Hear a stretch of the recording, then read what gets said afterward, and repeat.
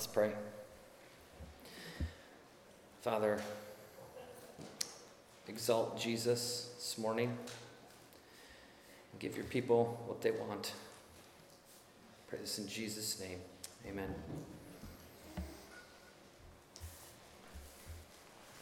So we call ourselves Christians. The word Christian originated long, long ago with the early disciples and apostles. It was actually created as an insult. Jesus claimed to be the Christ, the Messiah, Savior, and in claiming to be the Christ, his followers were called Christians. So like rabbis in the first century would have, they're the teacher, and then they'd have students under them, and those students would literally live their lives with these rabbis and learn from them. And whatever the rabbi's name was, the people were called that rabbi's name. And so Christ, Jesus, is the Christ, and so they called followers of Jesus Christians. And the word Christian means like Christ. Except they didn't mean it like, oh, there goes those people who are like Jesus. They were making fun of Jesus and his followers. Like, oh, there go the Christians. There goes the Christ, this guy that they think is the Savior, even though he's not. And so we're going to call the followers of him Christians. So it was an insult. They were mocked for being like Christ. And the funny thing about that, as though it was meant as an insult, it was exactly what Jesus' followers aimed for, which was to be like Christ. So much so that people recognized it and recognized the fruit and the evidence that they follow Jesus. And that is a truth that has not changed in 2,000 years. We are Christians, which means we're supposed to be like Christ. And since we are not perfectly like Christ yet, our entire life on this earth is intended to shape us into Christ-likeness. And that is what makes us Christians. So the Christian life should look like Christ. And in Colossians 3:13 through 17, Paul tells us what that life looks like. In verse 13, Paul writes, bearing with one another, and if one has a complaint against another, forgiving each other, as the Lord has forgiven you, so you also must forgive. Now, this concept of forgiveness is so essential to our faith, so essential that in Matthew 6:14 through 15, Jesus says, for if you forgive others their trespasses, your heavenly Father will also forgive you. But if you do not forgive others their trespasses, neither will your Father forgive your trespasses. And what Jesus is expressing here is it's not that if you don't forgive, then you lose your salvation. He is telling us that those who have been forgiven will forgive others, because what God has forgiven for us is a far greater offense than how others have offended us. And that is why in Matthew 18, Jesus shares the parable of the unforgiving servant who was forgiven a massive debt by the king, and then turned around after being forgiven and forced his servant to pay an even smaller debt.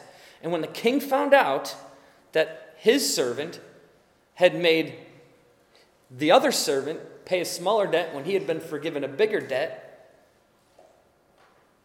he sent the man to jail until he paid all his debts.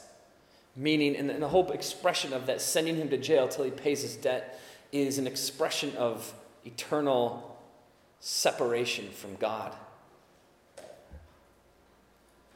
The point is, he sent that man to justice, and the justice that is served to those who do not forgive is eternal, until all the debt is paid, which will take an eternity to pay off and will never be paid off unless you're in Christ.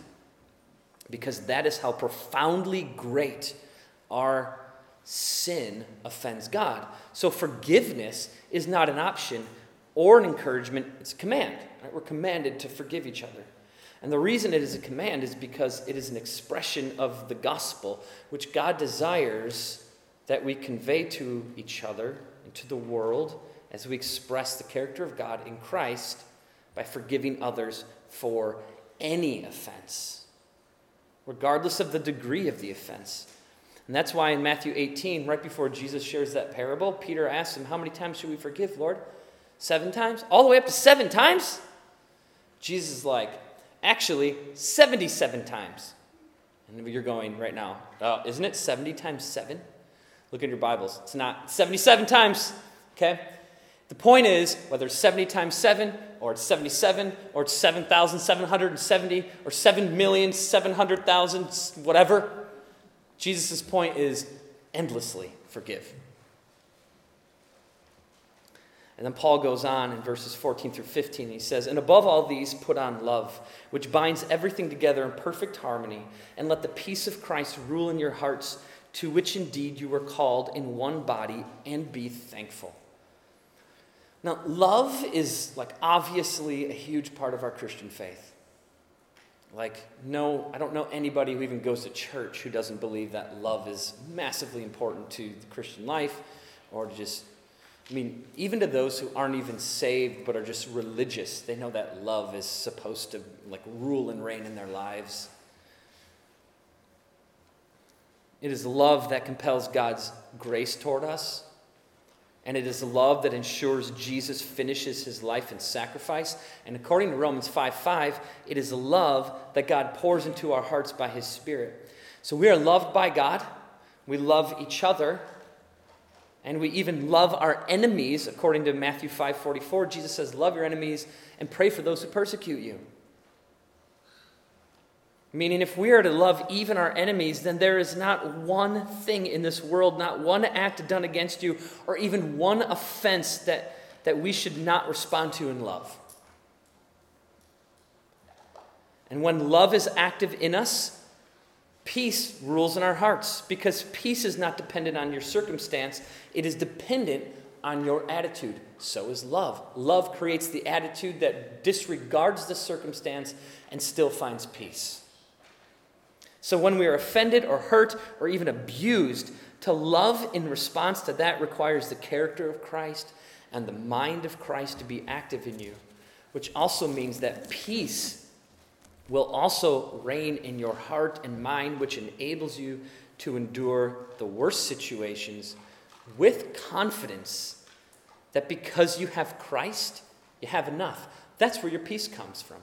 Regardless of your circumstance, regardless of your situation, regardless of how you're treated, regardless of how you're abused, regardless of how you're not loved, regardless of how you're offended, regardless of how sensitive you are, regardless of fill in the blank and put anything in the universe there, peace still reigns in your heart. Christ still reigns in your heart.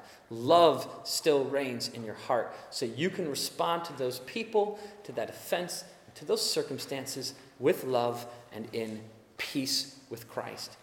And if you have love and peace, and I have love and peace, and together we have love and peace in Christ, then that reveals that we're both operating in the mind of Christ. And when that happens, we have something that's called unity. Or as Paul says in verse 15, binds everything together in perfect harmony. If only one of us has love and or peace, then there can be no unity or harmony, and it's, or at least not perfect harmony, which Paul says we should have. Meaning we must be, as Philippians 2:2 says, of the same mind, having the same love, being in full accord and of one mind. That does not mean that I have to do what you say, and it doesn't mean that you have to do what I say. It means that we both want to do what God says, which means we both have to be in the Word, which is exactly what Paul says in the next verse. But before he says that, he finishes this verse by saying, and be thankful. How thankful do we have to be? How often do we have to be thankful? 1 Thessalonians 5:18, give thanks in all circumstances. Notice that all these characteristics of Christ that we're to display are all dependent on nothing other than your attitude. There is no circumstance that excuses us from forgiving, loving, being at peace, having unity, or being thankful. We are to put on, as Paul says in verse 12, before he gets to all these lists of things that we should do and be like, put these things on. We are to put on all of these traits regardless of what we're facing or what situation we're in or how we are being treated. Because if these characteristics were dependent on circumstance, then God would have never loved us or sent Jesus to die for us, and our purpose as believers is to unveil the nature and character of Christ in us. So circumstances have no bearing on being thankful. Meaning we are to even be thankful for the worst situations that we experience. Because if we're in Christ, we know that everything we face, every experience, no matter how easy, how difficult, or anything in between, we know that those experiences are meant for our sanctification into Christ-likeness. So it depends not on your situation or your circumstance. It depends solely on you being in Christ and expressing these characteristics regardless of what you're in. And then in verse 16, we see Paul make this plea to the Word of God being so essential. And he says, "Let the word of Christ dwell in you richly, teaching and admonishing one another in all wisdom, singing psalms and hymns and spiritual songs with thankfulness in your hearts to God." None of the characteristics that Paul has told us to put on will be at all possible if we're not in the Word. I was telling my wife this week, I said, can you even think of a sermon in the last 6 months where I didn't end it with the implication or application of the point is, be in the Word. Like every sermon has been, be in the Word. No matter what the text says, if you want to obey that text, if you want to live that text, if you want to do that text, you got to be in the Word.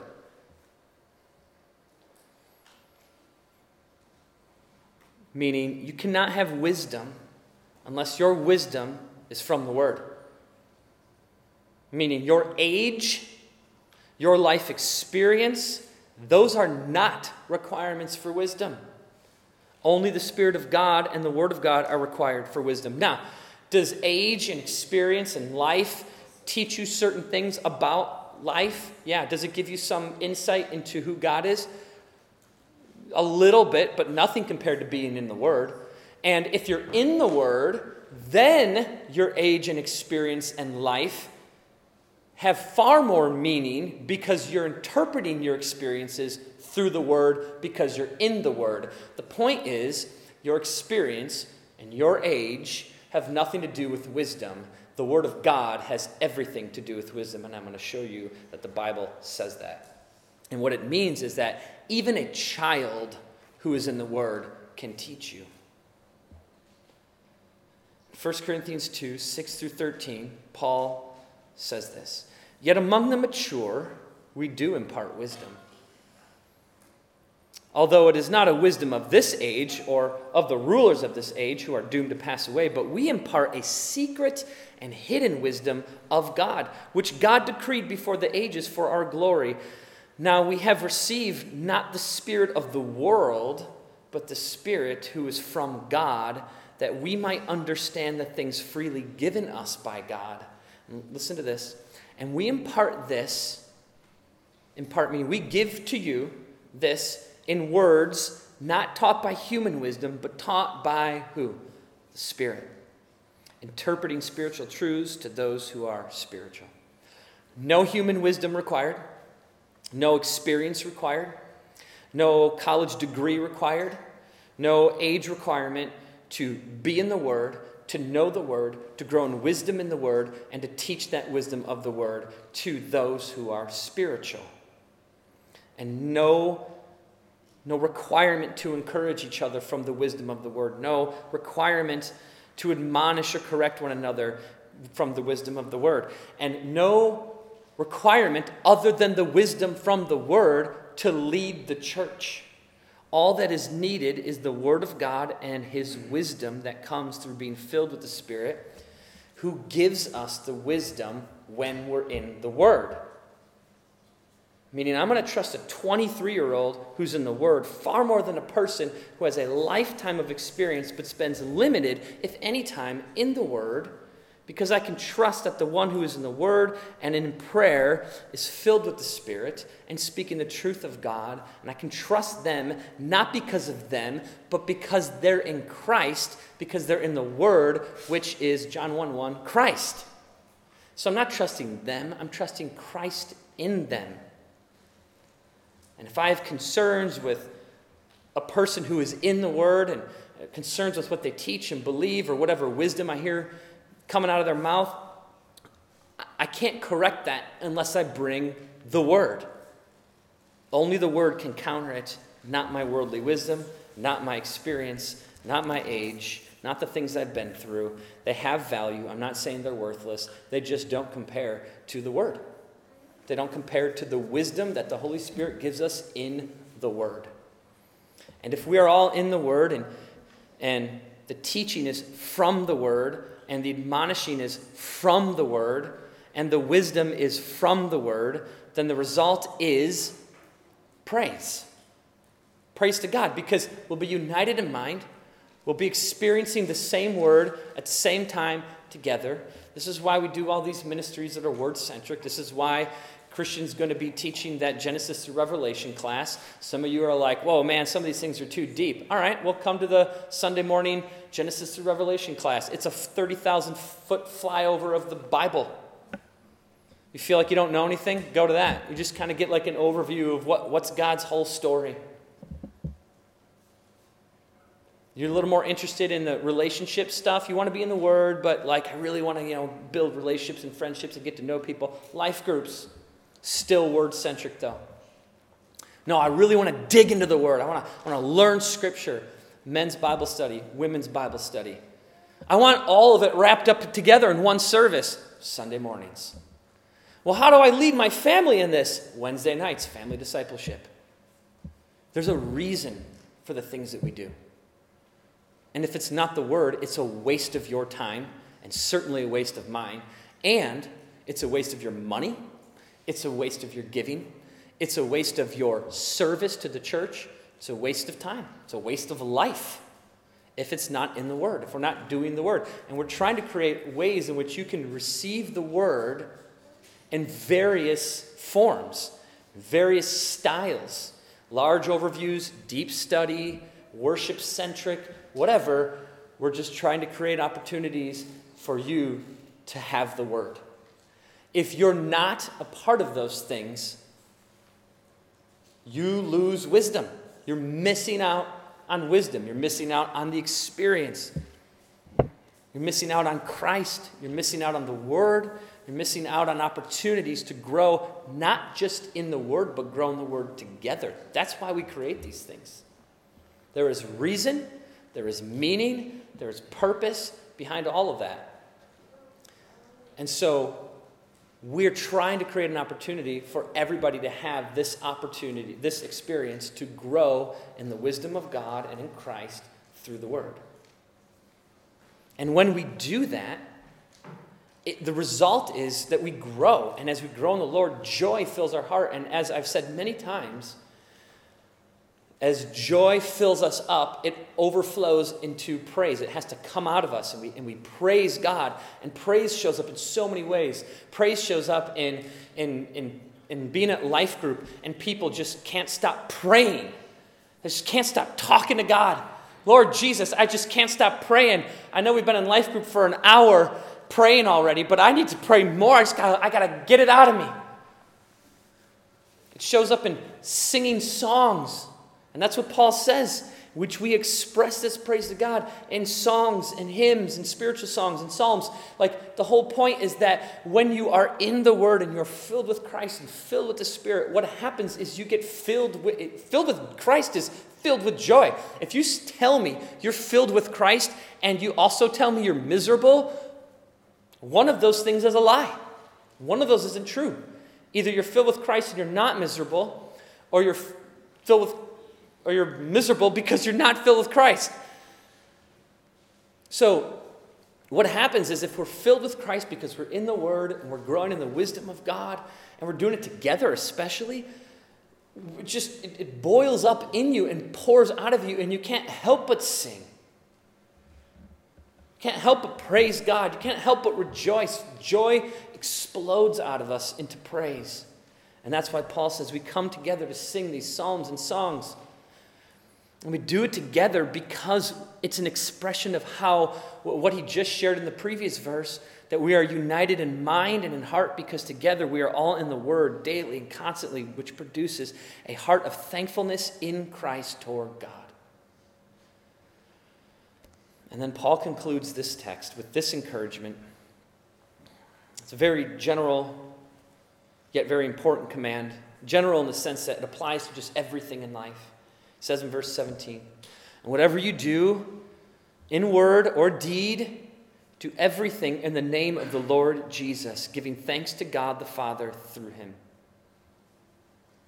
Just think about those words. And whatever you do, in word or deed, so covering every basis, every activity, every thought, every attitude, every experience, every motion, every mood, every activity, every moment with your family, every second at work, every time you're in the car, every show you watch, all the songs you listen to, the way you praise on Sunday morning, the way you communicate with other people, whether you decide to pray for someone or not, how much time you spend in prayer, your activity in the Word, on and on and on, everything, word or deed, thought, mind, heart, everything. Whatever you do everything in the name of the Lord Jesus, giving thanks to God the Father through him. In case it is difficult for you to put on these listed characteristics in verses 12 through 17, we just have this big idea by which we can live.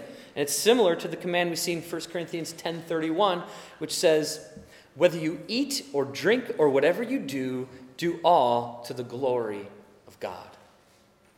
So regardless of whether you're eating breakfast or working out or you're at work, or you're mowing the lawn or spending time with your family or you're alone doing whatever, do it all in the name of the Lord Jesus and to the glory of God the Father. The Bible tells us to do our work as unto the Lord.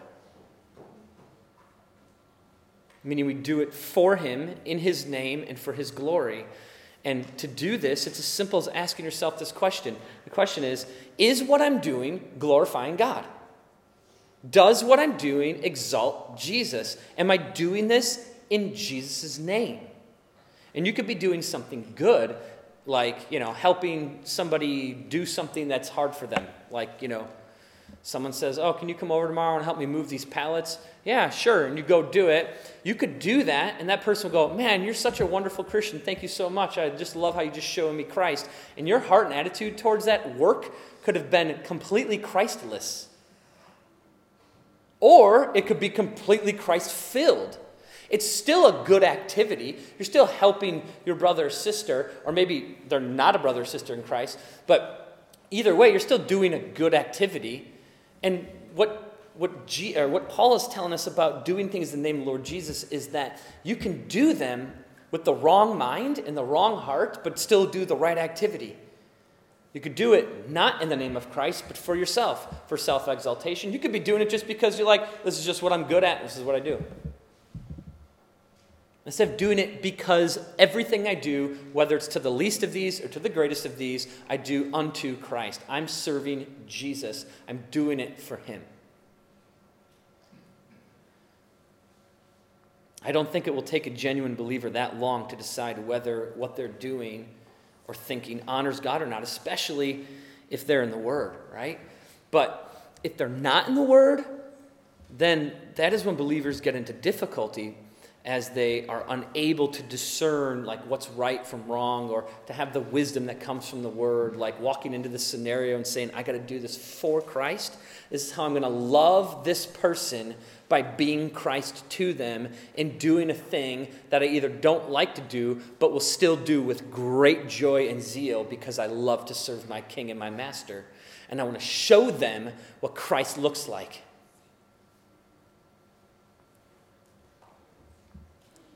That's love. That creates peace, that comes from wisdom in the Word, and it binds us together in unity.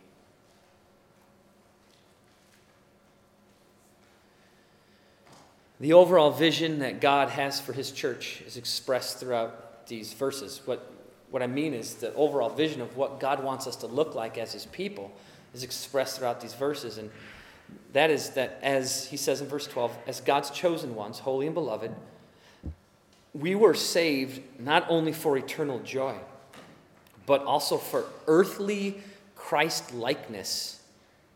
That our lives on this earth would look like Jesus' life on this earth.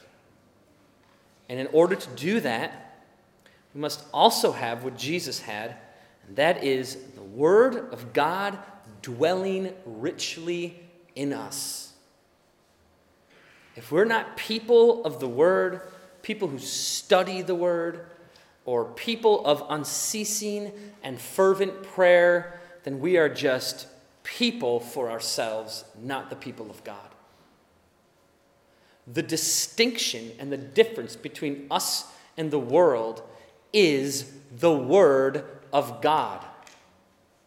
Because I guarantee you, I could walk into a church of 10,000 people or just take 10,000 random churchgoers in America, and I bet you we could pick 9,500 out of that group that don't live their life in any distinctly Christ-like way, without sacrifice, suffering, but living only in the pleasures that Christianity brings, expecting to receive the blessings without enduring the sacrifice and enduring the sanctification. And when challenged on those things and pushed into that sanctifying process by the Word of God, I think, this is a totally made-up number, 9,500 out of 10,000 would retreat. I don't know, maybe it's 8,000 out of 10,000. Maybe it's 5,000 out of, maybe it's half. I don't know. But I think we'd be surprised. Because the reality is a lot of the church just doesn't know the Word and spend time in the Word, and it's evident when you look at the condition of church in America. And so my agenda is not to reshape the church into a particular fashion or say, well, this is my view on what the church should look like. My entire desire and purpose is to do what Paul commands, and that is to let the Word of Christ dwell richly in me so that I'm doing my calling according to His Word. The unique thing about me in particular is that my calling is to lead and shepherd a larger group of people that have the same Christ-like calling.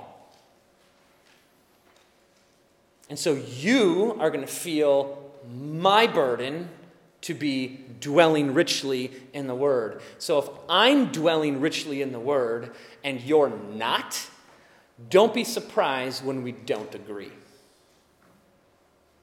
Don't be surprised when you believe that the direction of the church is not what God wants for us. Don't be surprised when people don't want to endure sanctification. Don't be surprised when people don't want to grow. Don't be surprised when people bail on the Word.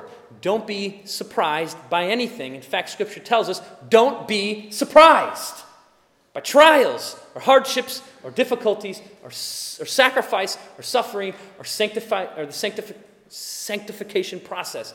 Don't be surprised, because I've called men to lead you, and I'm going to make the Word of Christ dwell richly in them, and it is going to, you're going to feel it when they apply that Word to your life and to the church.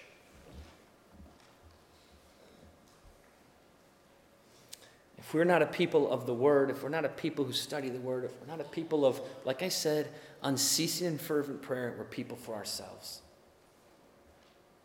It's not for God, it's not for Christ. At best, it's for others, but what is that if it's not done in the name of the Lord Jesus? So I want to encourage you with this blessing. And this blessing is yours in Christ. And that blessing is that you have full access to God in Christ.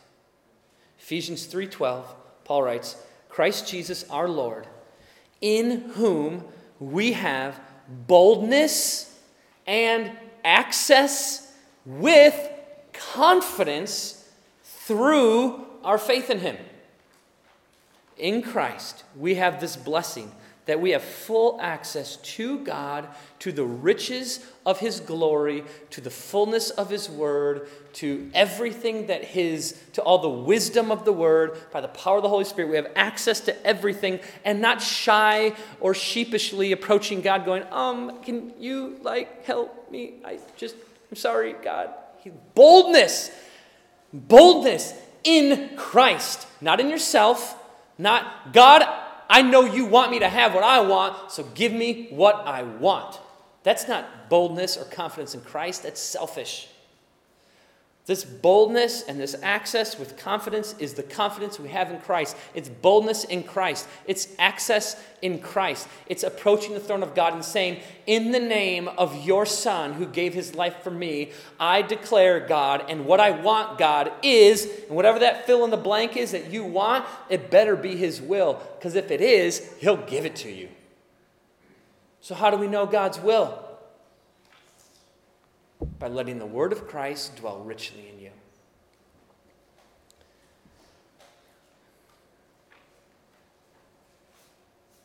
This is not to get what we want, but to have our mind and our heart changed by God's word, so that what we want, he wants, so that we want peace, that we want love, that we want unity, that we want to forgive and be forgiven, that we want restoration, that we want to be thankful. And I can say with absolute confidence that those characteristics shining brightly out of you is God's will for your life. If any of these traits are lacking in your life, I encourage you to pray about them and to seek Jesus and ask him to impart to you that which is lacking in your Christ-likeness. It's that simple. You know you're lacking in Christ-likeness in areas in your life. Just go to him. Just go to him. Lord Jesus, I just don't seek peace with people. I just oppose them because they don't do what I want. And now I'm not at peace with people. Fix it, Lord. Fix my heart. And his answer, I guarantee you his answer is, be in my word. The answer to your problem is in the word. The wisdom for your life, for your problems, for your hardships, it's in the word. And we need to seek him out so that he can impart to us that which we lack in Christ. So that as we live this Christian life, we are doing so to God's glory by putting on the character of Christ, as we're commanded in verse 12. Let's pray together. Lord, we thank you this morning for your word, and we just pray that you would be patient with us as we endure, or as you endure our sin that surrounds us, runs through us. We've got this flesh that we are constantly battling, and it's hard to be in your word. It's hard to be people of your word. It's hard to let the word dwell richly in us. It's hard to forgive. It's hard to love. It's hard to be at peace. Hard to create unity. It's hard to do these things. And we have this burden to do it perfectly like Christ did. And that's even more of a burden. And it's just hard, God. And that's why you gave us your Spirit. Because we can't do it.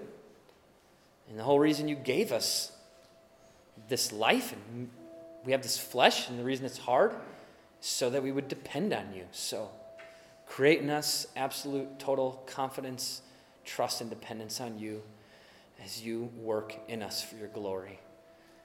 Satisfy us in Christ. We pray this in Jesus' name. Amen.